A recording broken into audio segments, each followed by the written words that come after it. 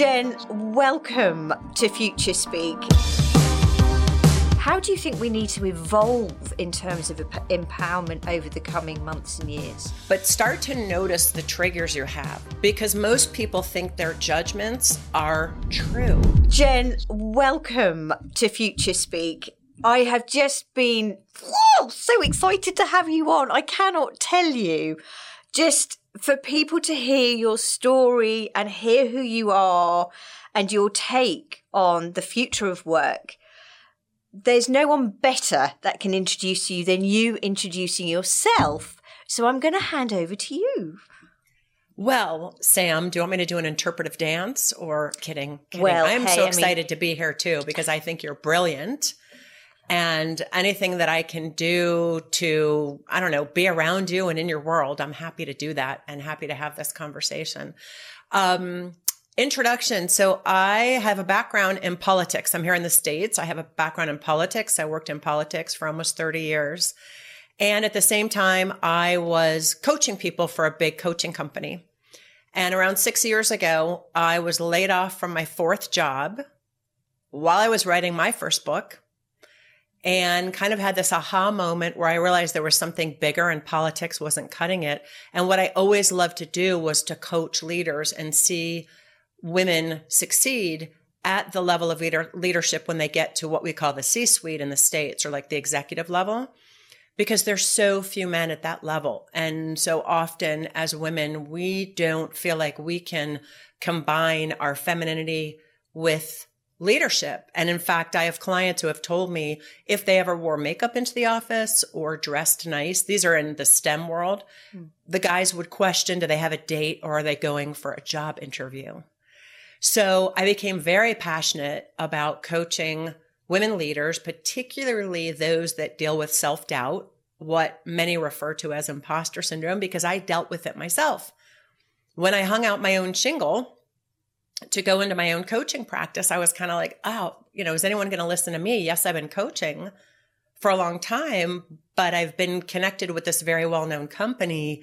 And will anybody listen to me? Will anybody pay attention? Do I have anything to say?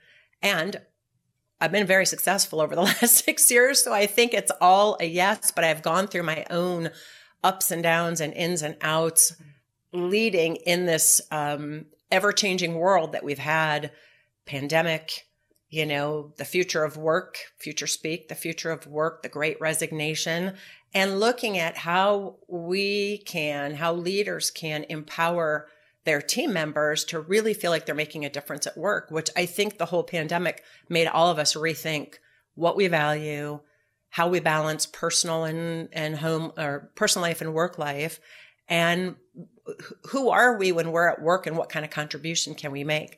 So I'm a coach, I'm an author, and I'm a stand-up comedian. When I get the chance, I go out and perform. And and I'm just happy to be here. Jen, thank you. See, told you do a better job than I would. Interestingly, just before we started to record this show today, we were talking about the Great Resignation. I'd love for you to go over some of the anecdotes you mentioned, because you made some really valid points.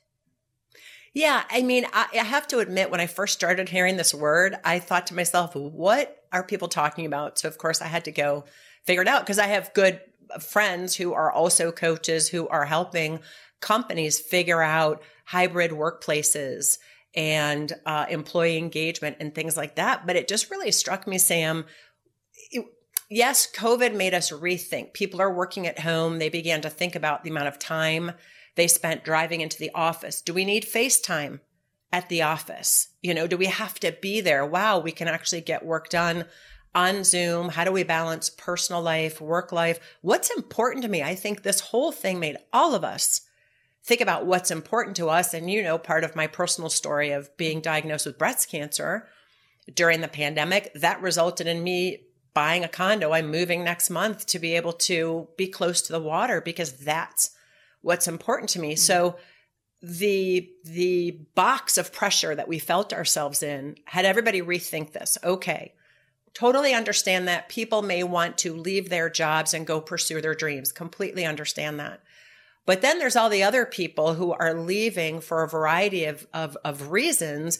But a hybrid workspace, while it may be a Band-Aid, my question is, why isn't the company looking at their own corporate values and how they empower and value their employees and how people are contributing? And is each and every employee working in their zone of genius, working in their zone of strengths?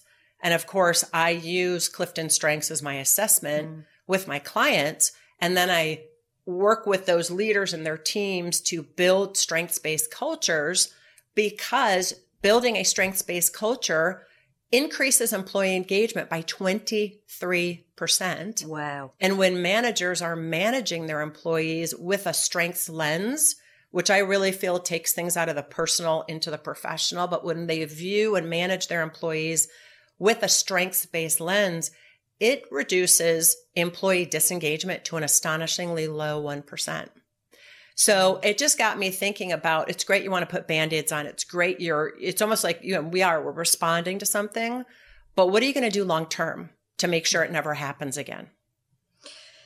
It's really interesting you should say that, actually, because one of the things that's really frustrating me right now is when you hear particularly certain business leaders say, I can't wait till we go back to how it used to be.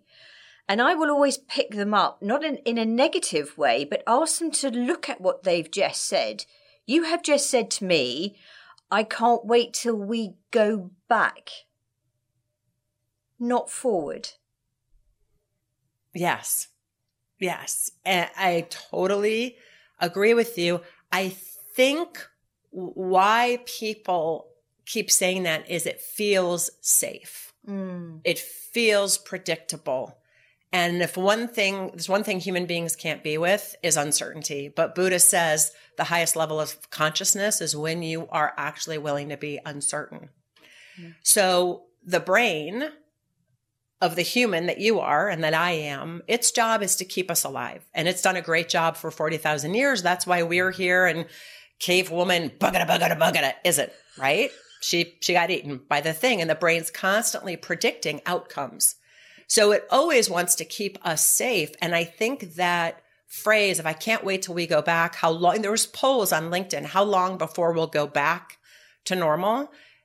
There is no going back, as you said. I think it's all lessons we want to learn about what wasn't working that we were unwilling to see, the seeing of which is now going to make a huge difference if we're willing to see what we'd been blind to previously. I mean, we can make that connection to race relations in the U.S. and around the world, but particularly George Floyd and what happened here in the United States. What weren't we willing to see that we're now seeing? Are we going to let that one event go by the wayside? Are we going to, which we didn't, but some have, but are we going to let this event, this major event called the pandemic, not allow us to learn and grow how to move forward? But I think it's because the brain loves prediction. And that's why it's almost like an automatic reaction to, in a sense, the brain being frightened. But I'll say one more thing, which is the brain can't tell the difference between reality and fiction. Neuroscience tells us this. The brain's never dealing with reality, always through a viewpoint that it has. And that viewpoint is always from keeping us safe. Absolutely. And as we all know, we're now living in a world of unknowns, and we will continue to live in a world of unknowns. And personally, I hope that the amount of judgment that we have around us right now, it will never cease, right? We'll never get rid of judgment, full stop. It goes back to bias. It goes back to prejudices that we all have to a certain degree. But I know that you have a huge bent towards empowerment, and that's what you've done with so many people over the last 6 years plus, both in terms of your personal life, with your comedic career, the books you've written and everything else. How do you think we need to evolve in terms of empowerment over the coming months and years? Oh, that's such a good question. I think One thing to think about is to start noticing the triggers we have. Yeah. Because so the brain, the average brain has 50 to 60,000 thoughts a day. 95% are repetitive. 85% are negative. We really don't stand a chance of feeling empowered in a sense. So first of all, take the case you're starting at zero. That's why they say you woke up on the wrong side of the bed. It's because your brain was probably either you had a bad dream, I don't know, or your brain was processing something when you got up. But start to notice the triggers you have, what's triggering you, and notice that you're triggered. Notice that you're having those judgments, because most people think their judgments are true. Yes. But the judgments we have are based on, as you said, bias or unconscious bias, the way we've been raised, what we've been taught, what we've seen on TV, the messages that we're absorbing. None of that is rigid, like a thing, like I'm looking at my desk, like my watch, which I took off because it makes noise, is a thing. We can, it's real in reality. Our judgments aren't real. We think the judgments and perceptions and viewpoints we have about others are true, but they're simply based on an interpretation of our brain trying to keep us safe. So number one, start to notice the triggers you have, the judgments you have, perceptions you have as themselves. Oh, wow. Going to walk across the street. I live on a very busy road, and the light, I swear, Sam, is like 20 seconds long. And if you are not right there ready to walk across the street, and cars blow through the yellow light all the time. Wow. And so from time to time, cars will, where the walkway is, cars will stop short, right? And just be right there. And I always have all kinds of judgments about idiot, not paying attention, etc. Yeah. Those are automatic. It's not true the person's an idiot. The facts are the car's close to the walkway. Okay, deal with it. To myself, walk farther away from the car. They're stopped. It's not a problem. And that's a very minor thing. But, at work, as you're interacting with people, notice how you're listening to them. In other words, as they're speaking or before they even begin to speak, you're in a meeting and someone's raising their hand to say they want to speak, and already you have all your thoughts about past experiences, either good or bad, but you're not interacting with this human in front of you from a space of nothing. You already are coming from some framework, something you're standing on. To be empowered, it's important for us to be present, because when we're present, we have presence. Presence of what? Presence of mind to think clearly, presence of body to embody the kind of leader we want to be, presence of soul to speak our truth, and presence of spirit to move through us. You could call it God, Bob, your dog. I don't care, but it's being able to be so present you can hear those gentle nudges from the universe that are sending you in certain directions. When we're not present, all we're embroiled in is a bunch of mostly negative thoughts about other people and situations. What if each of us took the case? You know what? I'm gonna listen for gold in what people are saying. I had a friend when he married his wife, and they've been married, 25, 30 years. One of his vows was never to know her. Oh. And it was right. It was weird at first to hear that, but what he meant by that was, I'm going to keep letting go of my perceptions of you. Oh, you didn't put the milk away? That must mean you don't care about me. You don't have almond milk in the refrigerator. That must mean you don't care about me. No, I'm going to vow never to know you. Keep noticing my already there perceptions about you and let them go. That applies to work too. That applies to yourself. Wow. And the way to give ourselves power is to be present, because when we're present, we have a chance of being able to create how we want to show up, which is that other 15% of our brain that rarely gets used. Do you know that? I love that. I think I'm going to park that and remember that, I vow never to know you. And it's even stronger than that sense of, or that other phrase of, I want you to listen, but I want you to listen without judgment and not to respond. Yeah, I think the other piece of that, because I feel like when you say, I want you to listen, but without judgment and don't respond, there's already a layering you're putting on, right? and you're not both coming to this from a clean slate. That's why I often use the phrase, listen for the gold. One of the things I've learned the last 2 years, and it was talking to a business owner in Egypt that we did some work with, and she made a valid point. Pre-pandemic, would I have met her through LinkedIn and at a course? Would I have then thought about working together? The answer is I don't know. But her perception was probably not. Mine is I don't know. And I love that about the positive side, if you will, over the last couple of years, that those boundaries, those borders have been removed. And I so hope that we continue to see these relationships flourish. And one of the things that's certainly coming out from interviews with my other guests is collaboration and the power of that, both now and in the future. One other thought I had when you were speaking too is with this idea of having virtual workplaces, it has opened up possibilities. Talk about collaboration, has opened up possibilities to work with a more neurodiverse population. Yeah. There are people who have agoraphobia that can't leave their home to go to an office space. But guess what? They could now have a job because people are working virtually, or people that have high anxiety and need to feel like they're in a safe space. Because I had a client this way, and she was the one who pointed it out to me. And we all have value, right? Mm-hmm. to bring. But so I think you're opening up the kinds of people you're collaborating with. There is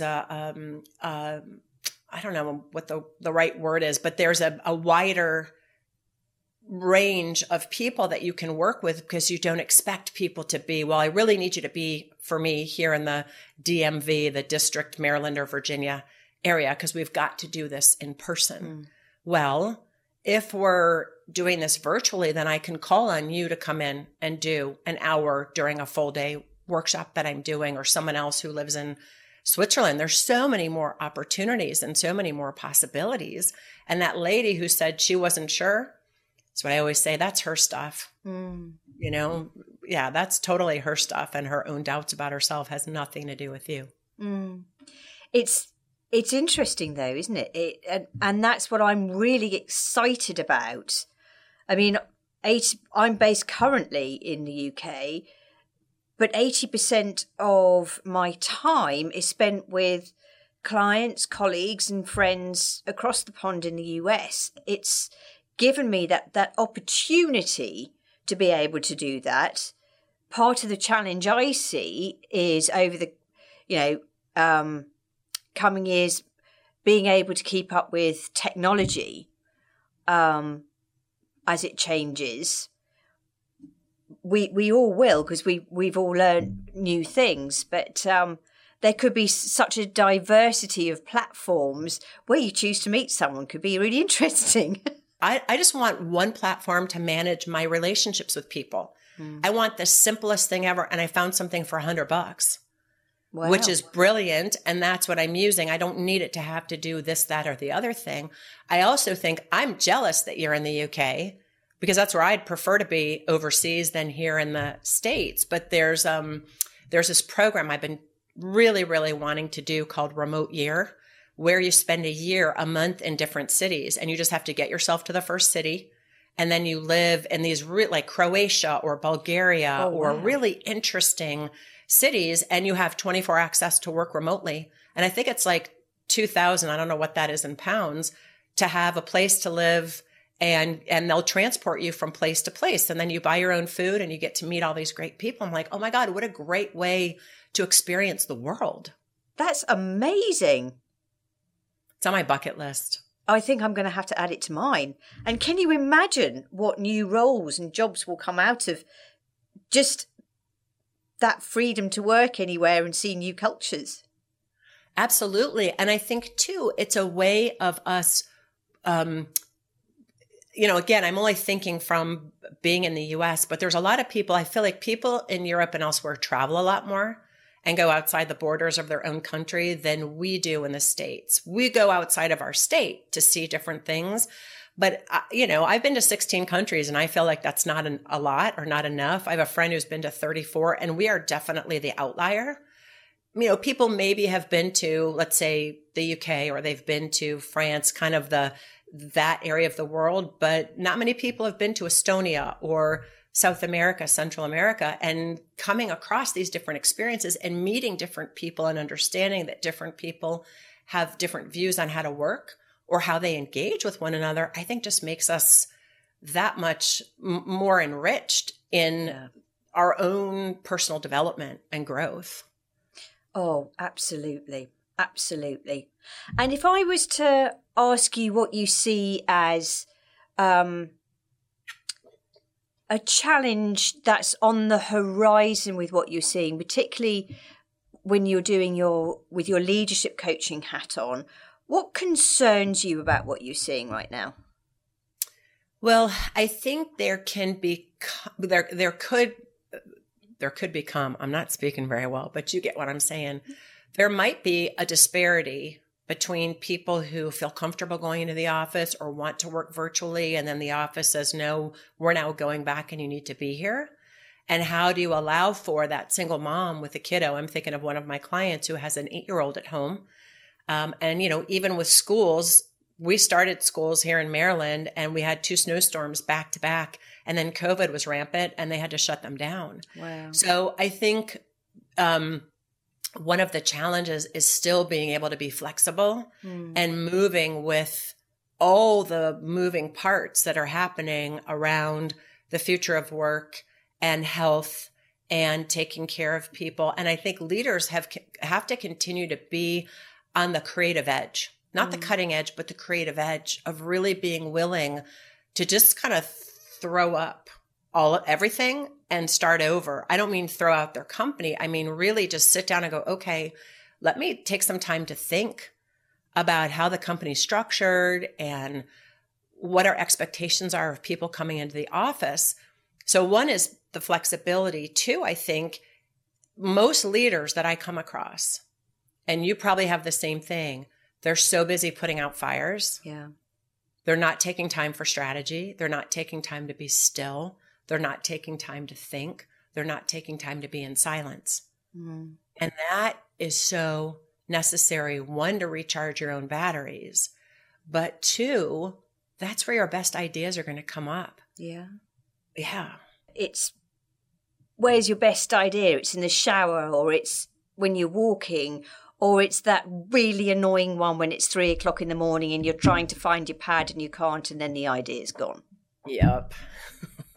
So frustrating.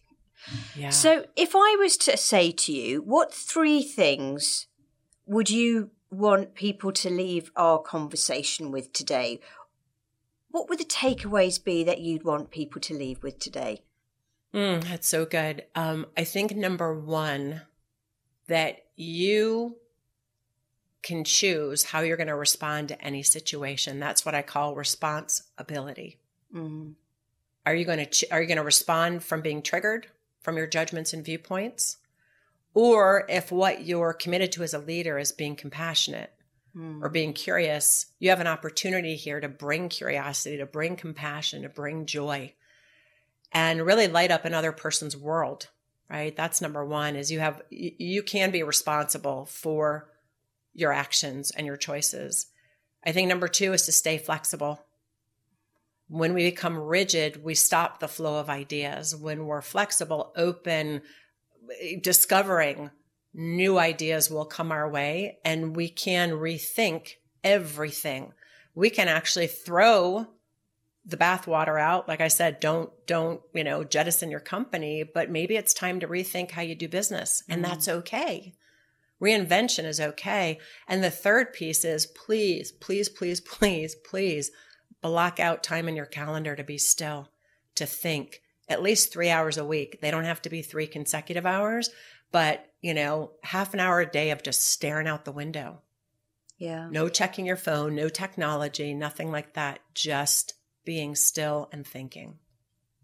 Yeah. I love that. I love that. And Jen, I have one really important question for you. You ready? Yes.